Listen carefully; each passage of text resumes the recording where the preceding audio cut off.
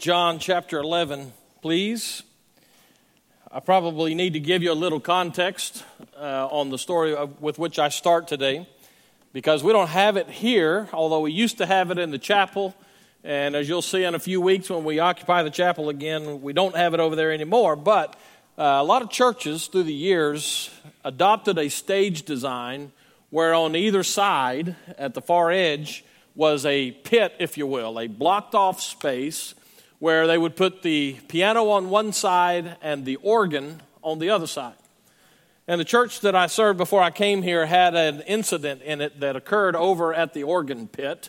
And in this particular instance, one of the deacon's sons was probably coming out of elementary school, going into middle school, somewhere in that general age span. And during the invitation of a service there, my dad was pastor, and he says that during the invitation, this young man got up out of his seat and made his way down the aisle. And as my dad moved to greet him and to see, counsel with him down front, the kid immediately veered away from my dad and went over and knelt down on a little bit of a step that had a rail of sorts in front of it, right next to the organ. And he leaned over like this on that rail, and he put his hands together like this, and it looked like he was doing serious business with the Lord. And so the pastor, my dad, decided to give him some space and let him do that, and the invitation ground along, and they had reached the number of verses they thought they would do for the invitation, and he was still over there by the organ. And so they added another verse, and they sang another verse of the invitation, and he was still over there, and so they added another one. But at the end of that one, when he was still over there, his daddy figured something was up, and so he got up and he walked over to where his son was, and he knelt down next to him and put his arm around him, and he said, "Son, you okay? Is that something we need to talk about? You see, you've been praying here for a while." And he said, "Oh, no, Dad, I just always wondered how that organ worked, and I thought I'd come up here and just check it out while we're in the middle of the service." Which pushes me to talk about the Lord's Supper, because I happen to believe that many Christian people regularly work through services like this where we celebrate the Lord's Supper together, and they don't really know what's going on. It's not that they haven't been exposed to it. They know the trappings of it. They know that you're supposed to do the bread first and then so it's not wine. Hate to tell you that. Some of you might be a little disappointed, but it's grape juice here. We know that. Those are things we know about it, but I'm convinced that there are many, many Christians in our day who are like that boy when it comes to this. They just kind of want to study it a little bit to see how it works. That pushes me a little bit into rethinking the Lord's Supper, and I want to do that with you today, and we do it together around the fifth I am statement that Jesus gives in John's gospel. So in John 11, we find this fifth statement where John 7 different times in his gospel will have Jesus saying, "I am," and then he'll give a point of reference to who he was. Like, for instance, we talked about the bread of life, and he said, I am the door, I am the good shepherd. That was last week. And this week we're going to find that Jesus makes an I am statement that's a little harder for us to wrap our minds around, I think. So in John chapter 11, we find that it's a funeral. Lazarus has died. It's the same passage where we find another one of those, actually the seventh of those signs of miracles that Jesus did that all underscore who he was as the Son of God. But in this case, Lazarus has died. That pushes me to this observation, and it kind of becomes a thread that drives us through the whole sermon today. Death has a way of visiting us. Our church has been visited with that again this week, where one of our families is dealing with the grief of a lost loved one. That pushes us. How do you deal with grief? It's a force for us, and grief is. And it sometimes seems to just set in on us. Death especially locks in on us when we least expect it. And it forces us to do battle. Our family went through this in a pretty pronounced way a couple of years ago. where my brother-in-law, who was, I don't know, not even 55 years old, took his own life, a life taken too young, we thought. And we were forced to deal with all of that comes with that. And as a double shot, we were in Denison, had driven up there for the funeral services, and we got there in time for an evening meal before the next day's funeral. And while we sat down for that evening meal, we got the phone call that Teresa's stepfather had passed away. So in 1 week's time, we did double duty. And I can tell you without any kind of hesitation that grief, when it sets in, does serious work for us. How should we deal with that? We get some insights in this particular passage, but before we get to the insights, let me make this statement. I don't know if you saw the sign as you were coming in, and the title for this message is GPS for Your Soul. Death is one of those things, and grief is one of those things especially, that positions us, and it reveals something about our spiritual position, how we deal with those things that come with it. And that just bubbles out of this passage in John chapter 11. And I want you to kind of lock in on this GPS thing. I know all of us take advantage of that. You have on your iPhones, if you have an iPhone, you may have it turned on the Find My Phone thing. I had a friend of mine who owned a trucking company, and he kind of blazed the trail with putting GPS receivers on his trailers because he had them in Mexico and all across the United States, and he was losing them somehow at truck stops, et cetera. And so he installed these things so that he could find them where they were. And so with these satellites that are there, and you can go online, and I went to physics.org, and I had a brain cramp, and I had to get out of it. But the GPS is an amazing thing.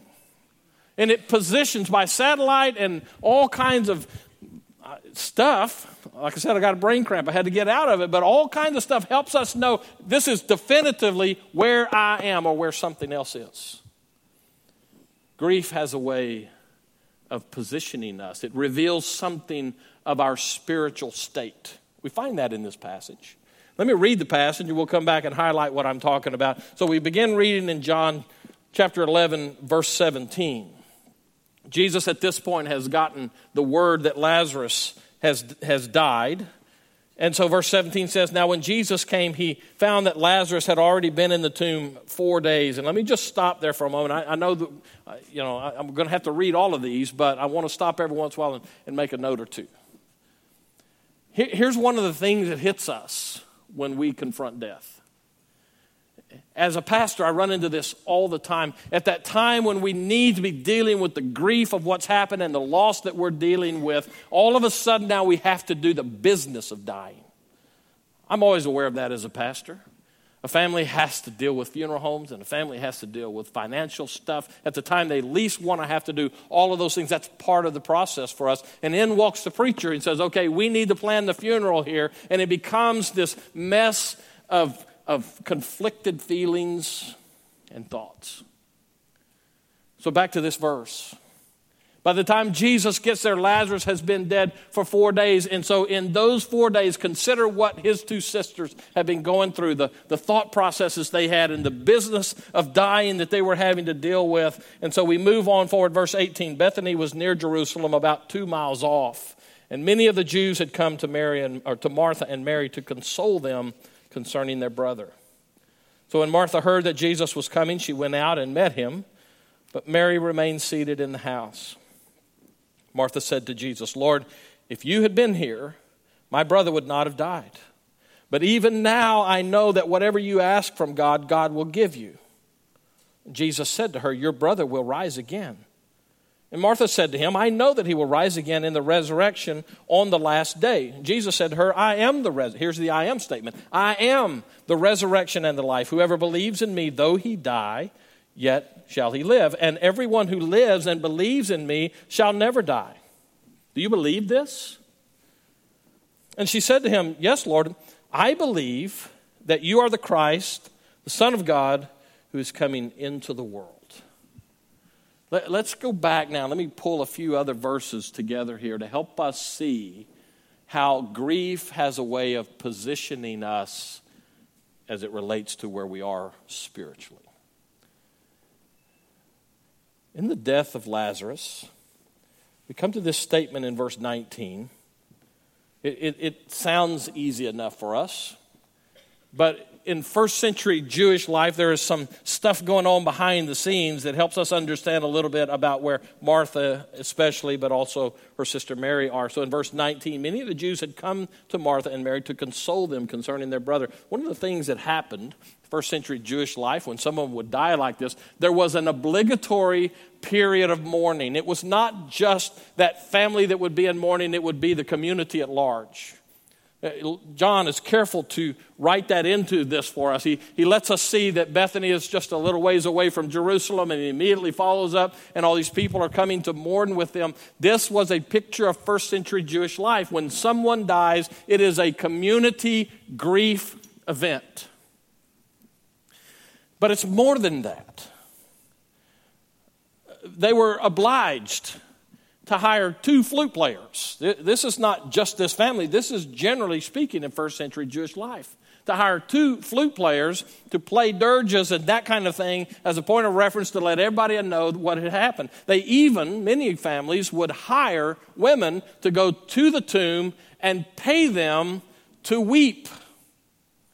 This was a big deal for them. Death and grief was something that was a community event for them. And in the midst of that, Jesus shows up, and Martha has the opportunity to have a one-on-one with him, and she gives the party line, exposing where she is spiritually in her soul, if you will.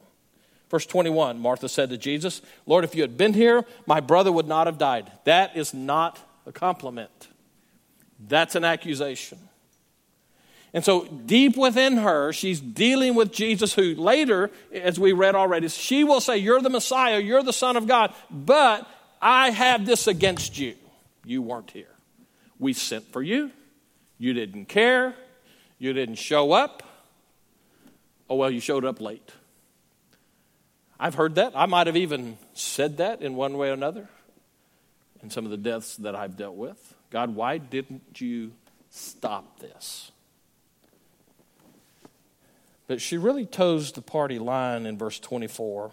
After Jesus makes the comment to her, "Your brother will rise again," she says, "I know that he will rise again in the resurrection on the last day." This is one of those messianic hope kind of a statements. It's her way of saying, okay, it's hopeless now. This event is done, but there comes a day that he will rise again. Okay, I get that, the resurrection. That's what she's saying. But that positions her. All of these things work together for us to see that Martha is in a position here. Well, none of us are going to fault her for that. She's been through and going through something that was horrible for her and for the rest of that age. But in the midst of all of this, here's Jesus, and he has some different point of reference. And I say all of that about Martha so that we can see just how differently positioned Jesus is. We go back into verses 1 through 16, we'll find that Jesus received word that Lazarus was sick. Jesus purposely stalls.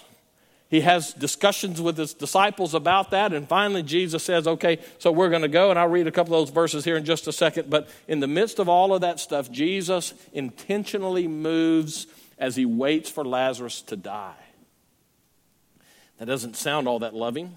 This is one of those passages. I'm going to encourage us today to kind of settle into the passage and be as real as we possibly can and react to it the way we probably would if it was us in the midst of it. And so in all of this, we'll look at verse 4 and let's just see what happens here. So, but when Jesus heard it, that is, Lazarus was ill, when Jesus heard it, he said, "This illness does not lead to death. It is for the glory of God, so that the Son of God may be glorified through it." Now, I don't want to state this too strongly, but Did you hear what I read there? Now, we know the rest of the story, right? Does Lazarus die? Yes. Okay, so this section, got it?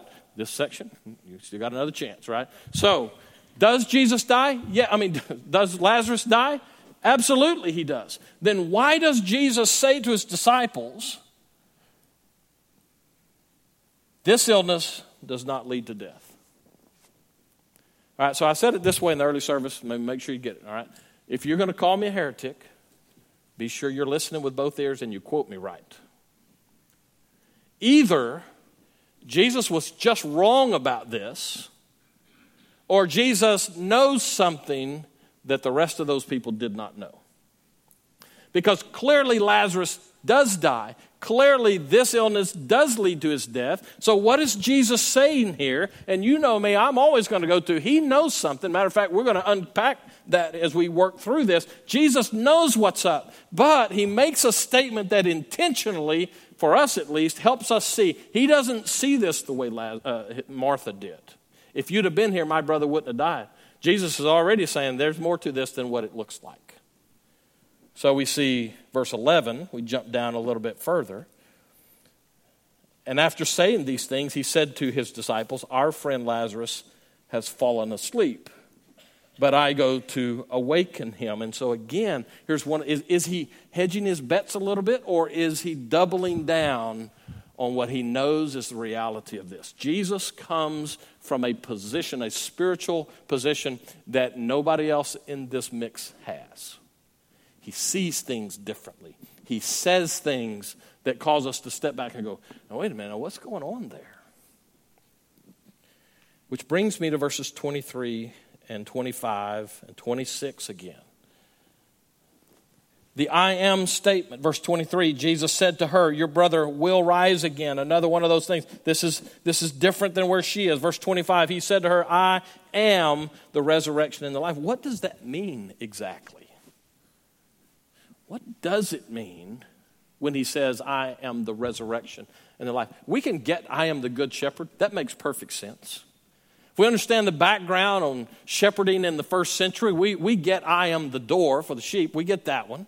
The bread of life is not that hard for us to get. We get these I am statements that Jesus gives, but this one's different. This one's a little harder to wrap our minds around, I think. I am the resurrection and the life. What exactly does that mean? We're going to come to that in a moment, but let me take you just as the final powerful statement that we have that Jesus sees this whole thing differently than they did. If we were to keep reading, we would find that Jesus has this discussion with her. He goes to the tomb. He's been there. Now jump with me over to verse 33, and we read this. And when Jesus saw her weeping, and the Jews who had come with her also weeping, he was deeply moved in his spirit and greatly troubled. The word that is used here, the word that is used here is a word that has lots of emotion attached to it. We might use the word outrage. When Jesus saw them weeping, he was outraged. He was indignant that they would weep over this situation. Now, does that seem callous to you? It seems almost as if we just take it at face value, it seems almost as if Jesus is at arm's length and holding them at arm's length about this and go, come on, really, seriously, are y'all really upset about this? But Jesus, we should always give him more credit than we tend to want to, because in this place, Jesus was positioned differently than these sisters were. So let's talk about resurrection.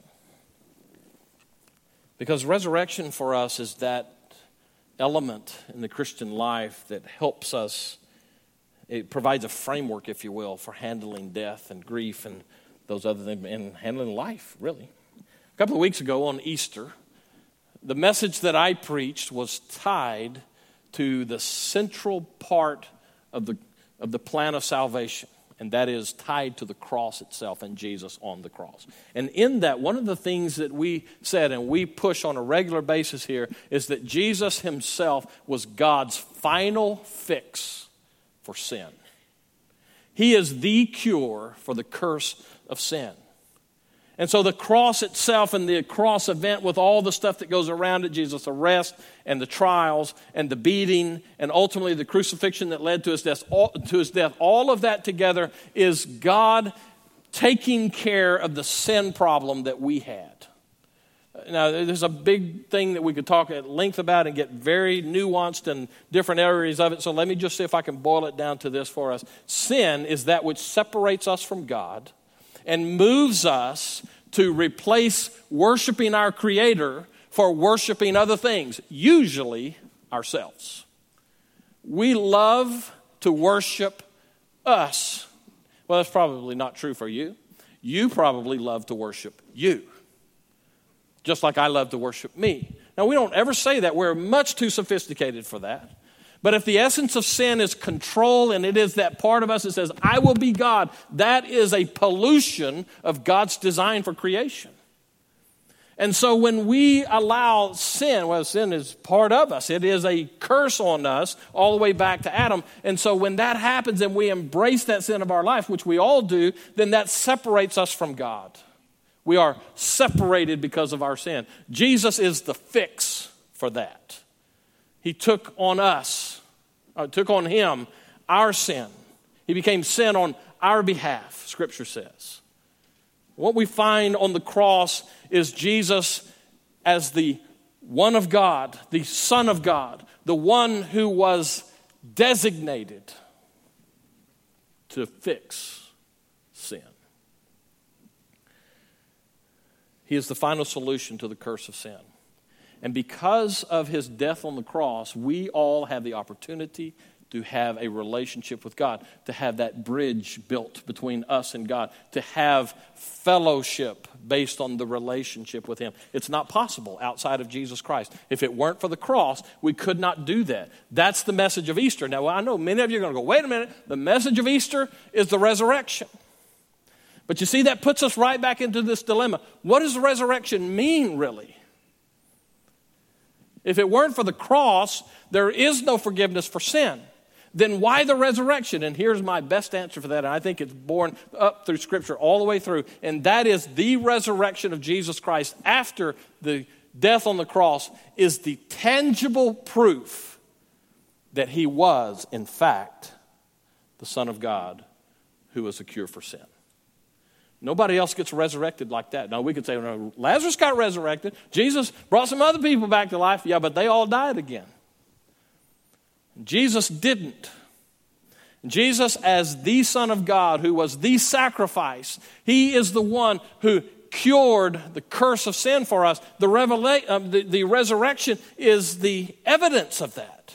It is God's proof to us that he cured sin's curse.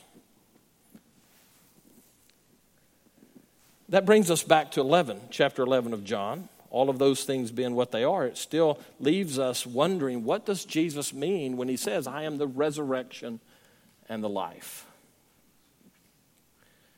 Here's what I think it means. Here's what I think Jesus is trying to say to her. I am the resurrection and the life is another way of saying that I am the way that you move from death to life and living. I'm going to come back to that last little part of that. Let's make sure we got this right. This is fundamental stuff for all of us. Right? All of our life hinges on how we understand and handle this truth. Was Jesus really the Son of God? John writes his gospel, 7 different statements, I am, and he gives the characteristic. He gives 7 different, actually I've said 8 because resurrection is one of those different signs or miracles that Jesus performed that nobody else did that underscore the fact that he was in fact the Son of God. And so on the cross, Jesus takes our sin, he takes the curse of sin, and he defeats it. And the resurrection is the proof of that for us. That all being true, what Jesus is saying when he says to Martha and by extension to all of us is, I am the way from death to life for you. That probably needs to be illustrated, so let me do that a little bit for you. Now, I had to explain this a little bit in the first service today. I don't think I'll have to explain it quite as much today. I want you to think about The Walking Dead with me for a few moments. Hey, come on. I know most of you know what that is. You're just acting like you don't because you're in church, but it's okay. It's all right. So there's this TV program. If you don't know what The Walking Dead is, there's this TV program, and the whole premise of it is that there is this a virus, I guess it is, that wipes through the population, not just of America, but around the world, and people die, like by the droves. There's actually just a handful of people left. They're scattered all over the place, and for whatever reason, the virus doesn't get to them unless they get bitten by one of... Okay, so now we're already into what I'm talking about, right? So the idea is in The Walking Dead that people die from the virus. They die. But they come back to life as zombies. And these zombies are intent on eating the flesh of people who are alive. You with me? You're wondering how you missed this on TV, aren't you? But here's my premise, okay? First of all, that's not resurrection. But here's my real premise. Those people, if that were to be, okay, for all of you holier than nows out there, okay, let's go backwards a little bit. This is the same premise as Frankenstein or Dracula or the ones that we all grew up with, those of us who are a little bit more seasoned in life. So here's the deal, though.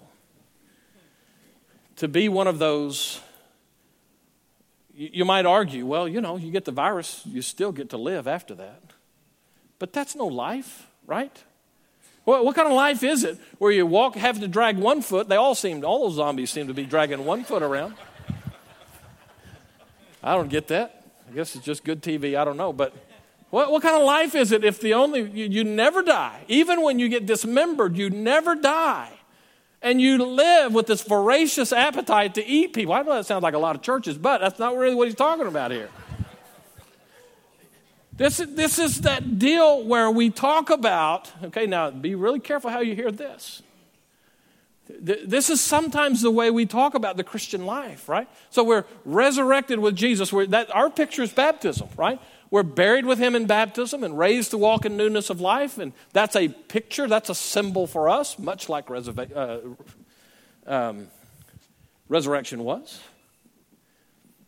The visible image is such that sometimes in our church, in our spiritual lives, remember our GPS position for the soul, sometimes the way we live our life out is kind of like those zombies in The Walking Dead. Is that we have life, we're given life, but it's not living, because all we really have is a moral code that comes with being a Christian. And so that means that I don't drink and I don't smoke, I don't dip snuff, and I don't kiss girls who do. That's just morality. That's not living. If that's all there is to living the Christian life, Jesus didn't have to die for that. All he had to do was say, just read the Ten Commandments, it'll be okay. So when Jesus comes to her in the midst of a grief-ridden situation that was really all about survival for those two ladies, the breadwinner was gone from their family. Jesus says in the midst of that, I am the resurrection. I am the way you move from death to life. And he says a mouthful. That's why I think when he gets to the tomb, knowing who he is and knowing what he's able to do and knowing what he's about to do, he sees these people mourning over that, and he's outraged by that because they just don't get it. I am the resurrection and the life. He is the fix, the cure for sin's curse. And apart from him, there's no fix. So let me just stop for a minute and ask you, are you living that truth? He says to her, and he says to you, and he says to me, I am the way you move from death to life. The curse of sin on your life is death, nothing but death. But I'm the way from death to life. I am the resurrection and the life. Is that yours? If it's not yours, it can be. I just take it even a step further than that. It's not just that it can be. Jesus wants it to be yours. He wants you to live.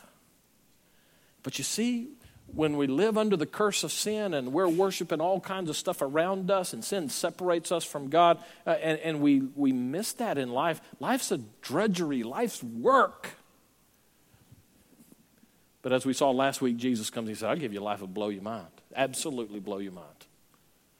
So all it takes is a surrender from us. I'll come back to that in just a second. But let me give you one other element of that. All of this comes together for me in this statement. We need to be repositioned. Our soul GPS coordinates probably need to be shifted a little bit here. Any of you playing Pokemon Go still? Come on. Y'all a bunch of liars. No, I'm just kidding. I wouldn't call you a liar. I thought Pokemon Go was over. You know what I'm talking about, Pokemon Go? I know a lot of us do, but some of you may not. So it's basically a game, and it has to do with GPS coordinates and all that stuff. And so somewhere, somebody, some smart person, I guess, I don't know, made our church location one of those places where you're supposed to go get other stuff. And so for about 4 or 5 months during the Pokemon Go craze, we had people, all kinds of people around the church, right? And it was a weird deal because you walk out and somebody's walking through the property over there. And so I started packing in those days. And so I thought all that was over. And so last week, I came out of a meeting. It was late at night, and I was the last one to leave, locking everything up. And as I'm leaving out, I noticed that there was a car that was parked in our parking lot out there, and they were moving around. I mean, they would go up about 100 feet and stop for a little bit and maybe go turn around and go back to the other side and, start on that side and forth. So I just kind of sat and watched them a little bit, and the deacon who's here with me went ahead and drove off, not worried if I would be okay, but... So finally, I thought, I'm going to put a stop to this. We had some people steal some of our air conditioner copper a while back, and I thought, we're not having any of that. So I just, I pulled over and I cut them off as they were trying to get out of our parking lot. And, then this lady by herself rolled her window down. And I thought, okay, this is uncomfortable. And I said, can I help you? And she just held up her phone and she said, well, I'm playing Pokemon Go. And so that dawned on me. Okay, the reason she was moving around like that is because she had to be in exactly the right spot in order to get the character that she was looking for, or whatever, however that works, right? So she had to reposition in order to get what she needed. Okay, that's Lord's Supper. Okay, what we're about to do is a repositioning tool so that we get all of this resurrection and the life back in its proper position. You can't do this that we're about to do unless you acknowledge that Jesus is Lord. Okay? The whole thing about Jesus dying on the cross and being sin's cure, the curse of sin is cured through him, the whole thing hinges on him being the Son of God. And so if I dismiss him as the Son of God because I want to call the shots in my life today, then I probably shouldn't do this. Because this is a reminder that he is God, not me. Okay? Now, I don't want you to hear me say that and then say you can't do that. That's not what I'm saying at all. I'm saying it needs to be a repositioning time. This needs to be that moment where we step into the Lord's Supper and go, okay, God, I need to get triangulated in the right way so that my spirit is right in doing this. How we approach this positions us, or at least it reveals our position. Acknowledge that Jesus was in fact the Son of God. Acknowledge that his sacrifice on the cross purchased for us life. Acknowledge that we need to submit to him. It is a surrender act all the time.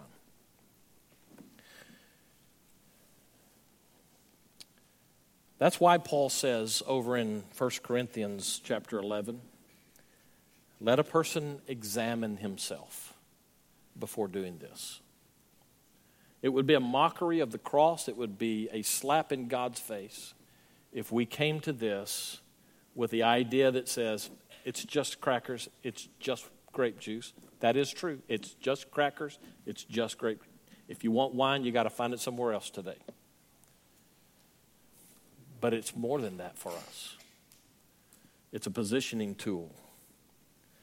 So, where are you today? In the GPS that measures your soul's position, don't be like the kid over at the organ, approaching this just to kind of see what it's about. Come at this with full awareness and understanding of the statement that Jesus made to a sister who had lost her brother. I am the resurrection, and the life. Only through me do you move from death to life. And we celebrate that. As a matter of fact, celebrate's a weird word for us to use here. Jesus says, do this in remembrance of me. Well, what is it that we remember? Let me ask you to bow your heads, if you will. Ask our deacons to come on up, and we begin the Lord's Supper itself. But in doing this, let me ask you and give you the opportunity to respond to the invitation that Jesus himself gives you, an invitation to life. This is the opportunity for us to say, Jesus, I believe that I don't have life without you. I believe that my sin has separated me from you and from the life that you give, and I need forgiveness for that. I need to get that whole part of my life straight. If that's you today, we could make it complex and all that kind of stuff, but let me just boil it down to this simple thing. It's a simple prayer. It's going to God and saying to him, Jesus, I believe that I need you. If I'm going to have life, I only find it in you. My sin keeps me from that. I want life, and so I bow my knee and acknowledge you as the Son of God who gives me life. Please forgive me. Please give me that life. It's that simple, okay? But that also opens the door for a whole life of walking with him. What we do in this is a reminder of us of the need for Jesus and the sacrifice that he made. So for all of us here, those of us especially who have accepted him as our Savior long since, we still need to be repositioned from time to time. Where are you today as it relates to this? Father, take this time, be glorified in it is our prayer in Jesus' name.